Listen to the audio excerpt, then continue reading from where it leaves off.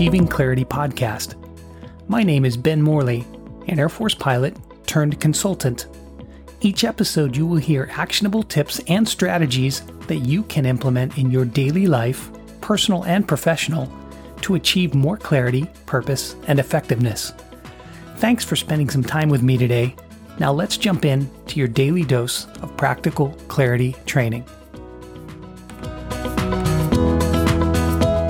Hello and welcome to the Achieving Clarity podcast with me, Ben Morley. I hope this finds you doing well. If you had asked me to describe the common view of the ideal CEO in the United States, I would say they value rugged individualism, who is charismatic and articulates loudly a bold vision for the company, and then gets the right executives on board who either make the vision happen or are pushed out. It's a swim or sink situation. Since American CEOs tend to be portable, they take some recipe that worked for them in the past and impose it on whatever new companies they take over. CEOs that come from the outside to turn around a company are brought in because the company is not performing to expectations, so the new CEOs are likely to talk about a broken culture and how they will install their new performance culture. Often, this includes bringing in consultants they have used in the past to build the leadership team and help drive the new culture. In Jim Collins' book, Good to Great, I was quite surprised to learn of his hierarchy of 5 leadership levels. What I thought of as leaders in typical Western cultures, which I have just described, correspond to his, quote, level 4 leaders, who run companies adequately over time. But every one of the great companies had what Collins called level 5 leaders. These great companies experienced exceptional growth and superior stock market performance when compared with average competitors and other, quote, unsustained companies that temporarily appeared great but then declined. The level 5 leaders' characteristics included the following. They have intense professional will, yet personal humility. They are understated, yet fearless. They are transformational leaders. They are dedicated their lives to building an enduring and great company. They selected the best people for jobs, even bypassing family members of the founders. They founded the company or grew the organization from within. They looked in the mirror and assigned self-blame, and they looked out the window to assign credit. They're obsessive about knowing their business in detail. And they're brutally honest about reality, even when it is bad news. One example of a level 5 leader was Darwin E. Smith, a relatively unknown CEO. He led the transformation of Kimberly-Clark from a struggling paper company that experienced a 36% drop in its stock price into the leading consumer paper products company in the world. Under Smith, cumulative stock returns over the next 20 years were 4.1 times greater than for the general market. Now, Smith had been a mild-mannered in-house lawyer for the company, an unlikely choice for CEO. Collins described Smith's level 5 leader characteristics as follows. People generally assume that transforming companies from good to great requires larger-than-life leaders. Big personalities like Iacocca, Dunlap, Welch, and Galt, who make headlines and become celebrities. Compared with those CEOs, Darwin Smith seems to have come from Mars. Shy, unpretentious, even awkward, Smith shunned attention. So how successful were those bold, outspoken CEOs that we treated as celebrities? They were usually one step down, the level 4 leaders, who could be effective to a degree and, quote, catalyze commitment to and vigorous pursuit of a clear and compelling vision and stimulate the group to high standards, unquote. But they were leaders of the mediocre companies, and their main goal was splashy short-term results, with most seeing the job as a stepping stone to their next gig. More than 2/3 of the not-so-great companies had level 4 leaders with a gargantuan ego that contributed to the demise or continued mediocrity of their company. Collins concludes with this. The moment a leader allows themselves to become the primary reality people worry about, rather than reality being the primary reality, you have a recipe for mediocrity or worse.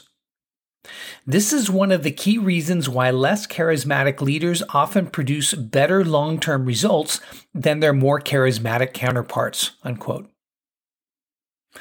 One of the primary realities I have been enjoying recently is the 14 Days of Magic Challenge with Magic Mind. This is the world's first productivity shot. Now, I've been using Magic Mind for over a month now, and I only wish I'd discovered it sooner. I have more sustained energy through the day, I can get into a flow state easier, and I don't suffer from the caffeine crash that can come with coffee. Now, each shot contains a combination of 12 active ingredients that stimulates focus, creativity, energy, and motivation. While it helps decrease stress and oxidation, it actually helps decrease post-exercise inflammation in the body. It's a pretty good thing. Ingredients like matcha, adaptogens, nootropics, and honey combined, I can get more productivity, more focused, and I've really been enjoying it. So Magic Mind has a 14 Days of Magic Challenge that runs through November, and here's why it's important. Every participant posts their progress to social media using the hashtag 14 Days of Magic. Magic Mind converts all the views from the hashtag 14 Days of Magic and their postings into cash and then sends the proceeds to the reforestation of the Amazon rainforest. For every 10,000 views the hashtag gets on social media, Magic Mind donates $10. Every 1 million views brings $1,000 donated, and their goal is to reach $30,000 donated. Here's how you can help. Purchase any Magic Mind pack with my unique discount code CLARITY14, that's CLARITY14, where you will receive 20% off your first purchase and 40% off of a subscription. Next, make a commitment to be your best self for 14 days. Create any content around the challenge and film it. Post it to Instagram, TikTok, or YouTube with the hashtag 14 Days of Magic, 14 Days of Magic. You can submit the content also through the link at magicmind.co/14 Days of Magic. And at the end of the campaign on the 30th of November, I will review all the entries and choose the winner. The winner will receive a subscription of Magic Mind. Additionally, all the views you generate will be matched in cash as donations to the Rainforest Project. And Magic Mind will accomplish their rainforest donation live on the 30th of November on their Instagram channel.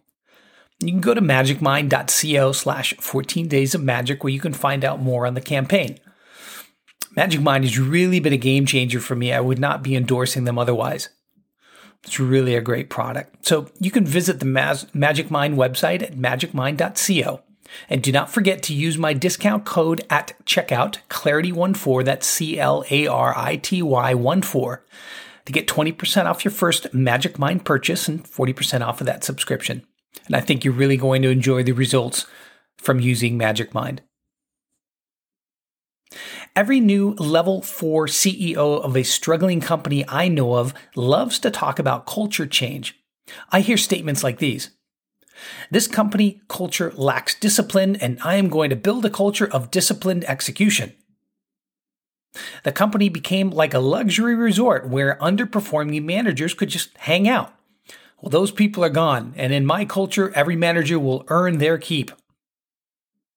This company has a culture of I, and I am making it a culture of we. As a note, the term I appears often in their proclamations, even when talking about teamwork. Now, these kind of statements make me doubt that these CEOs really understand culture or what real culture change entails. They do succeed in disrupting the business and scaring legacy executives into leaving or conforming, but is management by fear building a new culture? Edgar Schein, one of the gurus of culture, defines culture as, quote, a pattern of shared basic assumptions learned by a group as it solves its problems of external adaptation and internal integration, a product of joint learning. So creating broadly and deeply held shared basic assumptions learned by a group takes time. Think a decade or more, not a month or a year. Changing the culture every time a new leader takes over usually means jerking the company around superficially without developing depth or loyalty from the employees. In this case, the quote, shared part is missing, which is the very definition of culture. The problem with an outsider leading radical shifts in the culture is that the organization will never learn. It loses the ability to build on achievements, mistakes, or enduring principles. This affects the ability of leaders to make effective changes.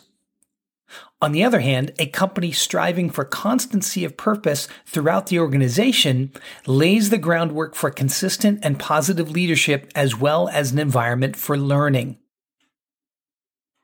I have come to think of leadership and culture as so intertwined that one cannot exist without the other.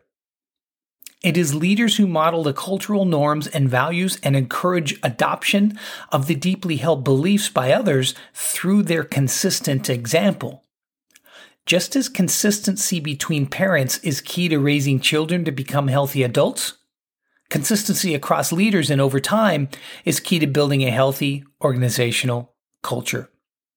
So, I hope this has been of help to you, and as always, best to you. Thank you for listening to the Achieving Clarity podcast. We hope you liked it. To hear more tools and strategies to help you in your personal and professional life, subscribe to our podcast. Thank you again.